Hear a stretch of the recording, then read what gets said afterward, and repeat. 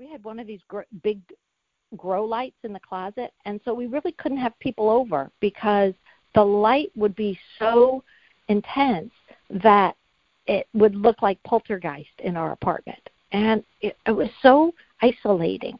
And my life became very isolated, and my thinking became very myopic and very small-minded. And lots of people who thought different from me, which was most everybody, kind of pissed me off. And I would cop resentments, and I would get a little fearful to go out into the world that I didn't want to deal with. And one day my husband at the time, he said, I know I'm a marijuana addict. My father died of alcoholism. I know that I'm smoking every day and I can't stop. And that really, kind of brought me out of some denial, like, oh, really? And so because we didn't have the money for rehab, he looked up, what else to do. And we found Marijuana Anonymous. It was pretty amazing. I had no idea that it even existed. And I didn't really know anything about the 12 steps. So I, as a good codependent, decided I'll go with him, because if I went with him to a meeting and he was thinking about stopping, I might be able to find somebody, who might be able to sell me some pot, since the person who usually gets it for me was going to stop. So I went to my first meeting hoping I would meet somebody to sell me some pot. That's how kind of distorted and selfish and self-involved I think I was at the time. So I went to a meeting and I started listening to people, and it was a little shocking on my system because I realized I had so much in common with them. And it was an emotional thing for me. And at the beginning it is emotional because it makes you realize that maybe you've got something that you have to deal with. And it was really hard to think about having to deal with the idea of maybe I'm an addict too. Maybe I should think about stopping using or doing something about it. And what would that entail? Because, I don't know how I can live without smoking. How could I go to a movie? So, or anything, a party or work, or deal with Wednesdays. It was anything. So, long story short, very soon after that, I started recognizing that it was a problem for me too, and I started going more regularly. And at first, I really just put my toe in the water, which is okay to do because the only requirement is a desire to stop using. So I had a desire to stop using, but I wasn't sure about much of anything else. I had slow sobriety at the beginning. And about 8 months into it, I decided I was going to go celebrate someone's birthday in San Diego. And while I was there, somebody offered me some pot. And I thought, well, I'm in San Diego. No one should know. I feel like getting high. So I got high. And then I went back to the meetings, and I didn't tell anybody. And when a year came around, it was time for me to take a cake. And I took a cake. And then about a month after that, I remember just sitting by myself, and something from the meeting really hit me. And it was, what are you doing? Who are you lying? And what for? And what is this whole recovery about anyway? What are you doing? Why are you doing this? What do you want to get out of it? I mean, all these questions. And I started really thinking, I need to really make big changes in my life. So I took a big breath, and I went back to that meeting, and I told them that I didn't have a year and that I took a cake and it wasn't honest. And I was so embarrassed, and I was sure I would be shamed, and I was sure that I'd be turned away. And everybody clapped, and afterwards they're like, wow, thank you for sharing that. That was like really, really brave. I was really amazed by the people and the program and who they were. I think that was the first time I was like, oh, I'm safe here. Oh, I can struggle, and it's okay. I don't have to be perfect or show up a certain way. I don't have to be so worried about what other people think. This is my program, and I need to work it, and I need to make changes. So eventually I got a sponsor, and she was very gentle at first with me, and I had a lot of respect for her, and she began to take me through the steps. And we started at step 1. And step 1 amazed me because I thought I had already admitted that marijuana was a problem and my life had become unmanageable. But as working the step, I realized that the first word in the first step is we. And that was a profound moment, that the first word was we, that we don't have to do this alone, that in some ways, actually, I can't do this alone. I need you. I need other people. I need guidance. I need fellowship. I need people to run by some of my crazy thoughts, and I need to learn social skills, and I need to be able to be of service to others. So I can't do this alone. And then I realized that the word admitted had 2 meanings. And it not only was admitted like a confession, like I get it, I'm an addict, I can't stop using without help, but the other one was admitted, like I bring it in, like I admit into my life these 12 steps, a new way of thinking, a new way of acting in life. And that was my beginning. I got that. I was open to that. And so once I understood that when I used, my life was unmanageable, which I skipped over a lot of things that I did that would prove how unmanageable my life was. A lot of risky behaviors, a lot of crazy things that I was into. But when I really got clear and I wrote some things down and I talked about it, I realized that I may not have the bottom that some people have or that you might find in NA or something, but I was not functioning well, and I was not clear-headed, and I was not a kind person. I was really, the idea of selfish and self-centered and driven by 100 forms of fear, self-delusion, self-seeking, self-pity, things like that. And, it reminds me that when I first got into meetings, I really remember sharing. I wanted to share at every meeting because you all needed to know who I was. That was my first thing. And I wanted to talk all about how my sister had screwed me over and how mad I was about my sister. And that went on for months. And then I realized that was what I did. I stepped on the toes of other people, and then they got mad at me, and then I was offended by that. And that was pretty much my relationship.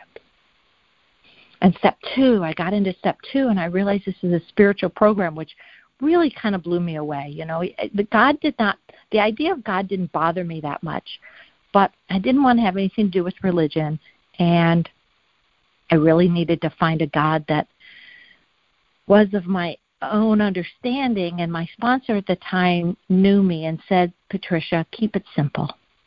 You don't have to start to become like a religious scholar to understand a God of your own understanding. Just keep it real simple. Just know it's not you, and it has powers that you don't have. And even since then, I've thought of it as very simple, like nature and, the way things work biologically or the universe and how vast it is, and things like that help me just kind of get outside of myself. And I have other ideas and definitions of a higher power, but really the stuff that works the best for me is just knowing that it's not me and it's bigger than me. And there is some intelligence in the universe. So I tried to keep it simple, even though it was really hard for me because I like to complicate things, and I like to research things, and I like to control it and know it and have it. Well, I couldn't do that because it was time to move on to the 3rd step and turn my life over to it. I'm like, wow, turn my life over, something that I didn't control and know and have and believe. But I was able to do that because I kept it simple. I was really able to understand that what I needed to do was turn my life over to something other than myself. other than my ego. And that made sense to me. The third step prayer really means a lot to me. God, I offer myself to thee. Sometimes that's all I say. God, I offer myself to thee, because I know what the rest is. It just means I got to get out of the way. And I got to trust that there's something that I need to do to be helpful to others. And that's been really helpful to me, to just keep things simple. The idea of taking away my difficulties in the third step prayer really helps me, because it's as if my life is better, which it totally is, then it's easier for me and I have more ability to be of service. And when my life isn't going well, I don't have the energy, I don't have the self-love, I don't have the effort and time to really be of service to others. So the better I am, and the more difficulties that are taken from me, and the more I can function, the better I am to be helpful. And when I'm helpful, I don't necessarily anymore think of I'm going to be helpful so that that's good for me. It just feels good. It just feels nice that my life is one that is meaningful. I mean, what better meaning than to help others and to be like a lighthouse rather than a tugboat to other people who are using drugs and alcohol. So over time, my marriage fell apart and lots of things changed in my life. I went back to school and I began to study psychology, and I was just doing one day at a time, and I did a fourth step, and I went and worked with a sponsor and told her my fourth step, and she was so kind and so understanding about where I'd been and what I had done, and it seemed like no big deal to her. And I had such shame. So what a relief that was. And already my life just got lifted at that point, and things became easier.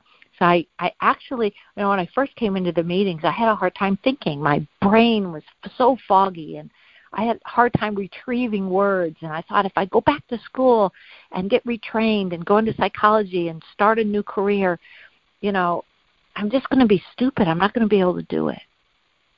And I just had to have faith.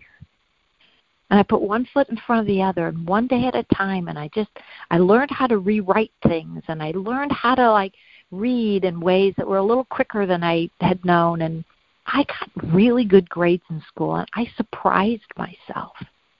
And after that, I created a new career for myself, and that helped me be self-sufficient and financially. I was able to get on my own 2 feet and feel like I was independent and things like that. I don't know that I would have been able to have the patience and the tolerance and the wherewithal to do that, especially if I had a hard time focusing and thinking through things.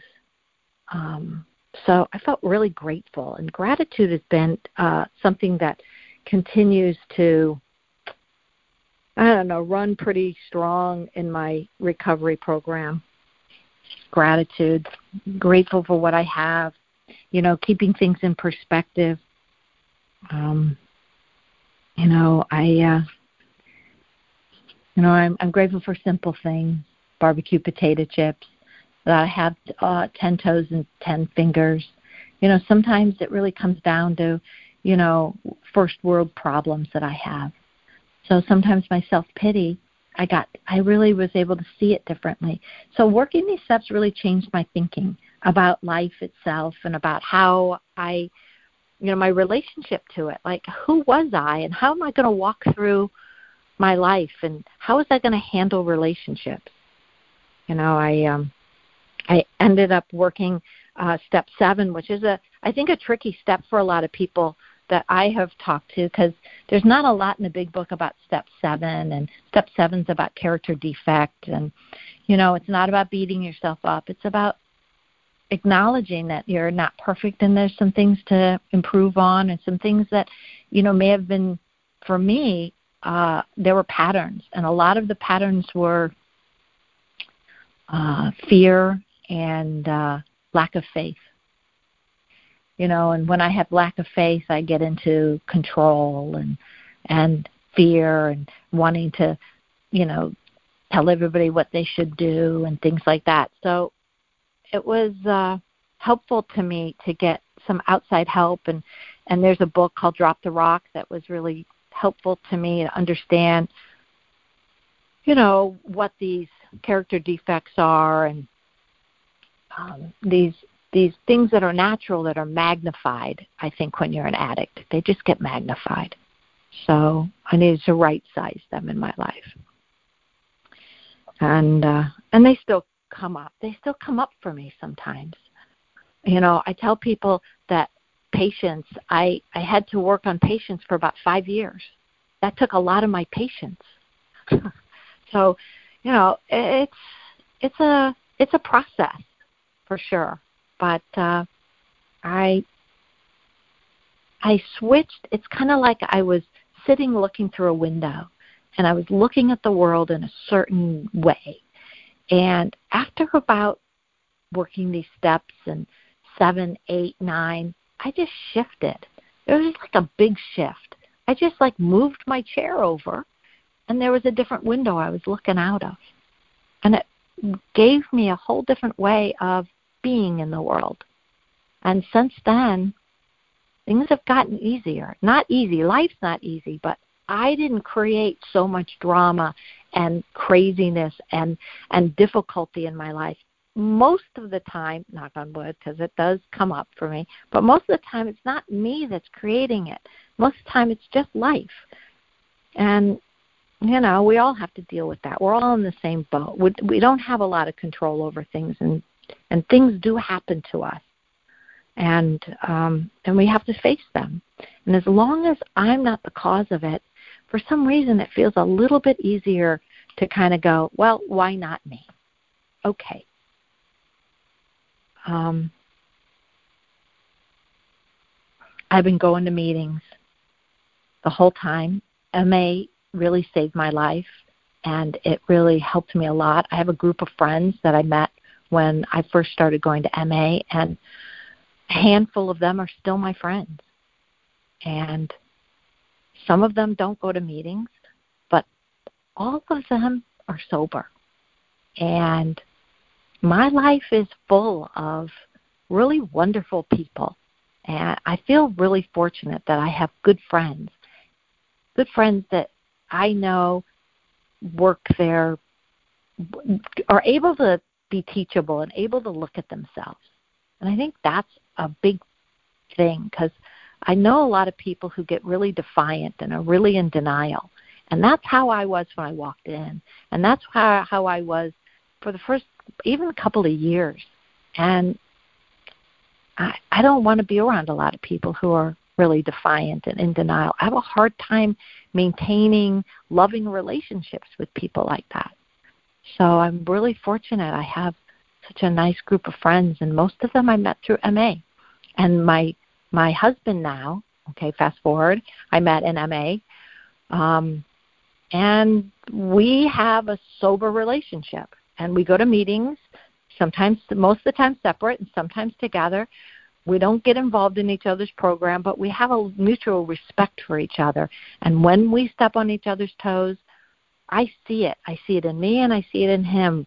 Even if we've acted out, we take a step back, we take a breath, we look at our part, we wonder how we could have done something different. We wonder if, we did something that caused the other person to retaliate. We wonder where we had been selfish. We looked at our issues. We're able to say, I'm sorry. It's just an unbelievable life where we're able to sort of work through things and get to the other side fairly quickly. And, I think that these social skills, I was talking to somebody earlier about social skills, because I think a lot of people come into the meetings, and I'm sure on this meeting, even on the phone, which is a different thing because we don't have eye-to-eye contact, and it's a little bit different. But a lot of people come in with some anxiety and difficulty with social skills, and I was really pondering how these meetings are really helpful to practice. And I'm thinking about, like, sometimes when you go to a meeting, there's somebody who stands outside of the meeting and welcomes you into the meeting. And I think about my relationship, and when my husband comes home from work, I welcome him. Come on in. How was your day? You know, we like eye contact. Everything okay? And it taught me that. And when people are making coffee, it's something like, it's just sort of like, hey, do you need something? Can I help you with something? Do you need a cup of coffee? And this is what we do. We're of service to others. And then when you're in the meeting, you listen. You know, you be real quiet and you listen and you're respectful to the people around you. And then when it's your turn, you share, and you share openly and honestly and focus hopefully on something that matters to the people around you. And when your time is done, when you hear sometimes there's a ringer or a bell, you stop, because it's respectful to everybody else so that everybody has a chance to share. And that's about a relationship. You know, if my husband has an issue and he needs to talk, I'm quiet. I listen to him. And then when it's my turn, I'm like, it's my turn now, and I get to say something about it, and I get to share. But I also need to stop and go, now what do you think about that? And give him his chance. So I'm really thinking about, you know, how the meeting itself and how it's set up, and how there's a leader, but over about 6 months or a year, the leader changes, and how that's such a great system. Sorry. Okay. I put a timer on so that I would know what time it was. So it's just a great system to really learn how to do life and do relationships. And, you know, there's just layers to the 12 steps, and there's layers to what we're doing and why we're doing what we do, and how it helps us in recovery, and how it keeps us from needing or wanting or desiring to go back to the life of using and smoking and escaping and not dealing with our feelings and being pissed off at the world and the people around us and feeling self-pity. I just don't ever want to go back to that. And one way that I am assured today that I'm not going to use was to speak at this conference call and to put myself out there and to be heard. And I really appreciate that. And I thank Jessie for asking me to share today. It's really been a great experience, and I hope that you guys got something out of what I shared. And I want to welcome the newcomers, Tyler and Johnny, and, you know, keep coming back. Keep coming to this meeting. You know, you'll hear something. If you didn't hear it today, go and come back next week or go to another phone meeting, and you'll hear something the next time that'll help you and keep you from using and checking out a life and help you deal with life on life's terms. So I think that's it. Thank you. Thank you so much for letting me share. Oh, and thank you so much for sharing, Patricia. Really great to hear your story and your experience, strength, and hope.